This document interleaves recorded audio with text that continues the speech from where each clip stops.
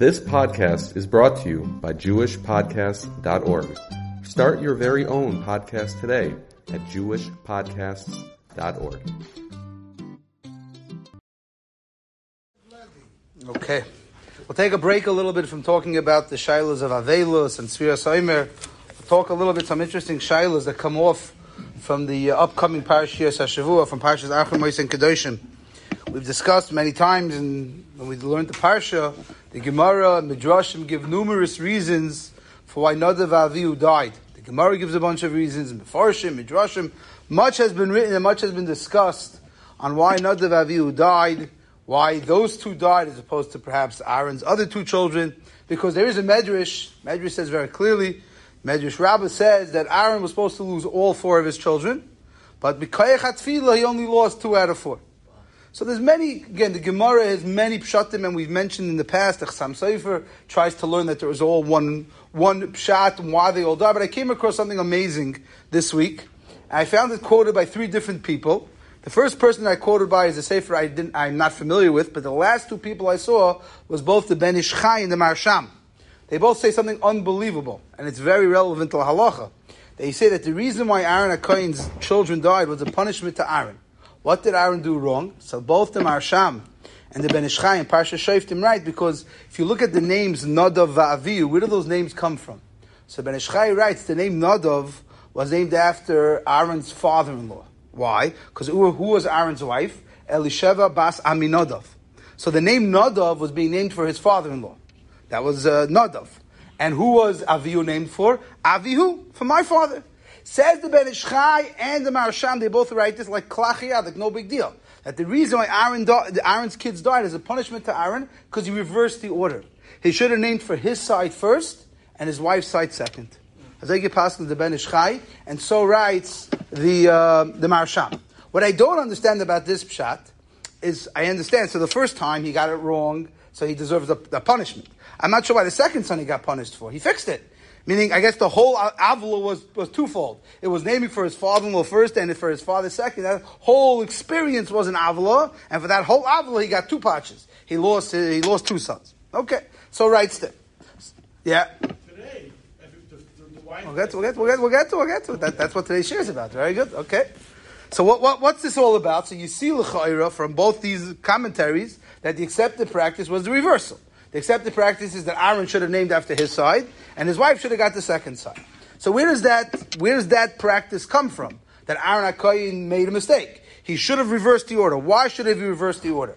So if you take a look in Parshas Vayeshev, the Torah is describing, in Perek Lamed Ches, the Torah is talking about the children of Yehuda. So the Torah tells us Yehuda had his first son, Vatar Vateled Ben Vayikra Es Shemai Er. Yehuda called him Er. So you see that the father gets the right to the first son. Then the Torah continues, he had another baby, Vatikra, and she called him Oinan, because it goes order. First he gets it, then she gets it. Third son, Vatoisevayt Vateled Ben Vatikra Es Shemoi Shela. The third son is born, and she names him Shela. Frek the Das Kain Nebali Atoisvis. Why does she get the name? I thought it goes in order. Him, then her, then him. It's supposed to go in order. So Frek the Das Kain Nebali Atoisvis. Why did she get the name? Says the Das Kain, you got to read the end of the pasuk.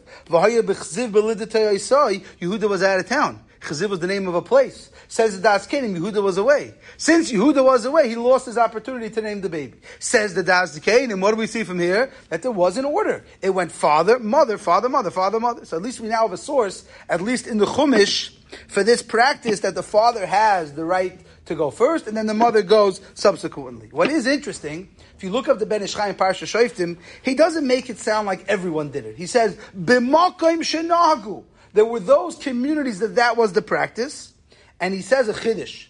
He says, and if you are in a community where the practice is that the father takes the name and the wife takes the second name, he says you can't forgo it. You can't be moichel. You have to stick with that. You can't pass it up. You can't make like a trade, for a scout to be named later, and for money under the table. You can't do that.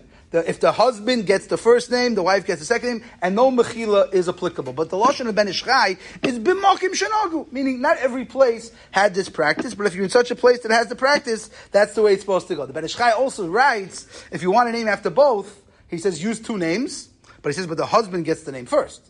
So if it's going to be, Yisrael Yaakov, so Yisrael is the father's name and Yaakov is the mother's side, but the husband's side has to go first. What is interesting about this Das Kein Libali Tosfos is that the Ramban writes on this Das Kein, he writes something very interesting. The Ramban writes on this Das Kein, he says, Ein by tam ve'ein by reach. There's nothing here. There's no smell and there's no taste. Which sounds like the Ramban is arguing on this whole notion of who gets which name. He doesn't believe in it, but we know it's not true. Why? Because if you look at the Chuvas Rashbash, he tells us an interesting bit of history. He tells us that the Ramban's daughter, the Ramban's son married Rabbeinu Yona's daughter. Talk about a shidduch, okay? So the Ramban's son was married to Rabbeinu Yona's daughter, and Rabbeinu Yonah was very sick. And Rabbeinu Yona's daughter was pregnant. And Rabbeinu Yonah died before the baby was born. So the Ramban told his son, don't give me the name. Even though you should name the baby after me because it's our side, we're first, but give it after Rabbeinu Yonah, the Shver who just died, because he just died. So what do you see? It wasn't that the Ramban was arguing on the Das Kedim in this sequence of events. He believes in it. The Ramban felt that he has the right to the name. But over here, he made an exception. Since Rabbeinu Yonah just died, he felt that it's more kedai to give the name to Rabbeinu Yonah. So we see clearly that he also believed in this practice of boys' side first. Yeah. I think the Sephardim seem to have a minig of naming the same name, the father and the son. Yes, Sephardim name for the wife. That's true. That's also true. But this is discussion of who gets the right to the name. So here, Ravad Yosef writes in the Chuvin Yabiyah Mechel Kesim Chafalef, Hitaka Sums V'Dav Pashat, that this is the way it goes. Just like the way it used to be in the Chumash, just like the way the Mefarshim say it, is the son gets the first right. It's irrelevant for what the name is going to be. It's Moshe ben Moshe. Sometimes, yes, 100%. But there's a different discussion. The question is, even if you're not going to name for the living, who gets the right to the name? The answer is the Sephardim hold the dad gets first dibs on the name. However, Ravaji disagrees. Ravaji holds that the husband can forgo it. If, let's say, for example, like the case in the Ramban, let's say the husband has the right to the first name, but he wants to forgo it. So he has an interesting shayla in Yabiyim. He wants to know, is that considered a pagam in the covet of the father? Meaning, if I have the right to get my father's side gets the name, and I decide to be Meichel, maybe that's bizayin.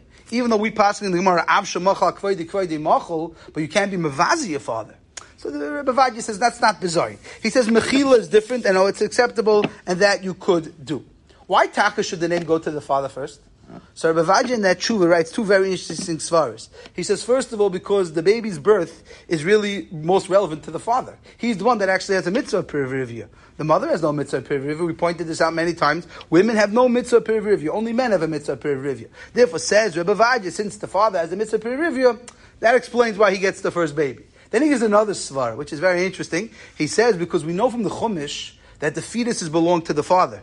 When we did the sugya of abortion, we pointed this out, that you don't want to tell the anti-abortion chavra, the pro-abortion chavra, this idea that according to the Torah, the fetus belongs to the father. If someone comes over to the mother who's pregnant and damages the baby, the dmei of v'ladas do not go to the wife. They go to the husband. It's Xeris HaKos, the Gemara Baba Kama learns from a pasuk that fetus belongs to the father. Therefore, says Rebbe Vadi, you see from the Torah that the Torah considers this fetus not property of the mother, but rather property of the father.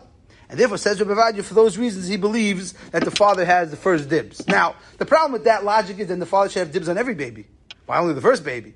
But that's the svar he writes in his tshuva. Reb Chaim Kanievsky brings another reason of why the mother gets the first dibs. He says because he wants to explain the other way. Why is the minute that the mother gets the first dibs? That's the Ashkenazic practice. So Reb Chaim Kanievsky writes because she was the one who went through Tsar Leda. Since she was the one who went through, the pain of childbirth, she at least gets the first baby. Again, following that logic, she should get every baby's name, but that's just not fair. So at least the first one we give to her because she was the one who perhaps, went through the most pain. They quote another nice pshat from the Sefer Keser Ephraim. They quote a pshat that the reason why the mother gets the first name, the reason why the Ashkenazic practice is the mother gets the first name is because the mother, right after marriage, gives up the most. Right? The mother, when the wife gets married, she basically departs from her family. She's no longer the same connection she has to her family. She's now connected to her husband for minhagim purposes, for kibbutz aveim purposes. So as like a going away prize, we say that even though you are detaching yourself from your family, the first baby goes to your family. That's the svara that he gives. Rabbi Yaakov Kamenetsky on Chumash comes up with a little bit of a different svara. He wants to say that the first son goes to really Rabbi Yaakov thinks the mother should be the ones to name the baby. Rabbi Yaakov feels that the mothers have a better feeling of what the child is going to be and what name is appropriate for the child. He says the father got the first name, says Rabbi Yaakov, is because the first son used to be the one who would take over the family. So that he should take over the father's name. He's taking over the family business. He should have the same name. That's how Rabbi Yaakov explained why he went that way. It's interesting. Rabbi Moshe has a tshuva about this. Very, very interesting tshuva in Yeridei Chel Gimel Sim Kuf Yud Aleph. Someone asked Rabbi Moshe a very heart-wrenching shaila. A couple had a baby, the first baby, the baby died shortly after they named the baby, and then a few days later the baby died. So the shaila was who has rights to the second name. So the husband claimed the wife got her right already. She's done. She's finished. She got her first baby, and now I get the second baby. And Rav Moshe said no. Rav Moshe disagreed. Rav Moshe said no. The wife retains her right to the name again. So the Ashkenazic custom by far has been accepted, not like the Sfarad. We assume that the wife gets the first name, the husband does not get the first name. So Yosef Chaim Sonnenfeld points out that he has a kasha on this pshat. He says, how can you tell me that Nadav Avihu died? Because Aaron HaKohen named after his father, before he named after his father. But Ashkenazim do that. So how can it be that he did something wrong? So because of this reason, Yosef Chaim Sonnenfeld does not like this pshat. He finds it very hard to imagine that this is why Nadav Avihu died. If what Nadav Avihu did, it wasn't so terrible. Ashkenazim have been doing it for generations. It's not clear when Ashkenazim started doing it, but this has been the Ashkenazic, and it is still the Ashkenazic practice. So he says, how can it be that Nadav Avihu died? I don't know, was Aaron HaKohen more Sephardi than he was Ashkenazi? He was neither. So it's hard to imagine, he writes, that Aaron HaKohen died due to this reason. Now, there's no medrash that says this. All the medrash says is that Aaron was supposed to lose all 4 children. It doesn't say why. But this is an unbelievable pshat, that Aaron HaKohen was punished because he named the wrong order. Now, again, if you hold, like we saw from Rebbe Vadja, that you can forgo that, so then maybe Aaron HaKohen worked it out. He said, listen, I need my wife gets to go first this time, and he was meichelet, so if there was mechila, then he shouldn't have been punished. So the Chayritz Raya, that maybe HaKadosh Baruch Hu holds not like Rebbe Vadja, HaKadosh Baruch Hu holds like we saw from the Ben Ish Chai, that you can't be meichel. You got to take the first name. Therefore, since you got to take the first name, Aaron HaKohen was held accountable. Okay. How did that marriage work out? I mean, you just lost a child and all you're arguing about is... Yeah, it doesn't discuss the shalom bayis in that relationship, but that was the tshuva that Rav Moshe dealt with. We're trying to not stall for time, we're trying to make it a little later. Discuss another shaila that comes up in this week's parasha, also equally fascinating in my opinion. Someone asked Reb Zilberstein the following shaila. In this week's parasha we talk about not lying. Lo yisashakru, the person's not supposed to lie. So someone asked Reb Zilberstein the following shaila. He wants to put up a sign in his front yard, guard dog. But he doesn't have a guard dog. But he wants to scare people. A scare tactic. Put up a big sign, guard dog. Scare everyone away. So he wants to know, is that us? So what's the shaila? So there's twofold shaila. Shaila number 1 is what we call genevas das. You're not allowed to fool people. You're not allowed to deceive people. And shaila number 2 is lois shakri. You're not allowed to lie. There's no guard dog. This guy probably doesn't know what guard dog is. But he wants to put on it guard dog. So Reb Zilberstein answers each shaila separately. He says, if you want to talk about genevas das, which this sounds very much like genevas das, you're stealing the perception of people. They think there's a dog there. He says that's not what genevas das is. He says if you look in the Rambam in Hilchas Deos, where the Rambam describes the issue of genevas das in Perek Beis Halacha Vav, when the Rambam says you're not allowed to be genev das, he says what are the examples? What's an example of genevas das? So he says Ketzar lo yimkol enochi bas in the velo makom bas shchuta. Now you don't sell a guy in the velo, instead of shchuta because you make yourself like a big knack. I'm selling the guy just because I'm trying to deceive someone out of something significant. Meaning,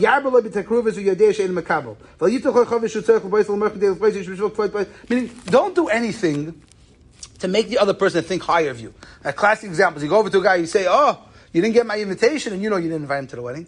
But you make it sound like you invited him to the wedding, because you're trying to make yourself look better. Said Reb Zilberstein, you're not trying to make yourself look better, you're just trying to protect yourself.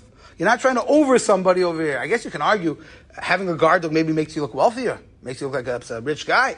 So he paskins that's not usher. What about sheker? So he says that's not sheker either. So he says a story with Reb Chaim Kanievsky, his brother-in-law. He said they had a shaila, a guy was shipping matzahs from Eretz Yisrael to Chutz La'aretz. They didn't want him to break in transport. So they wrote on it, glass fragile.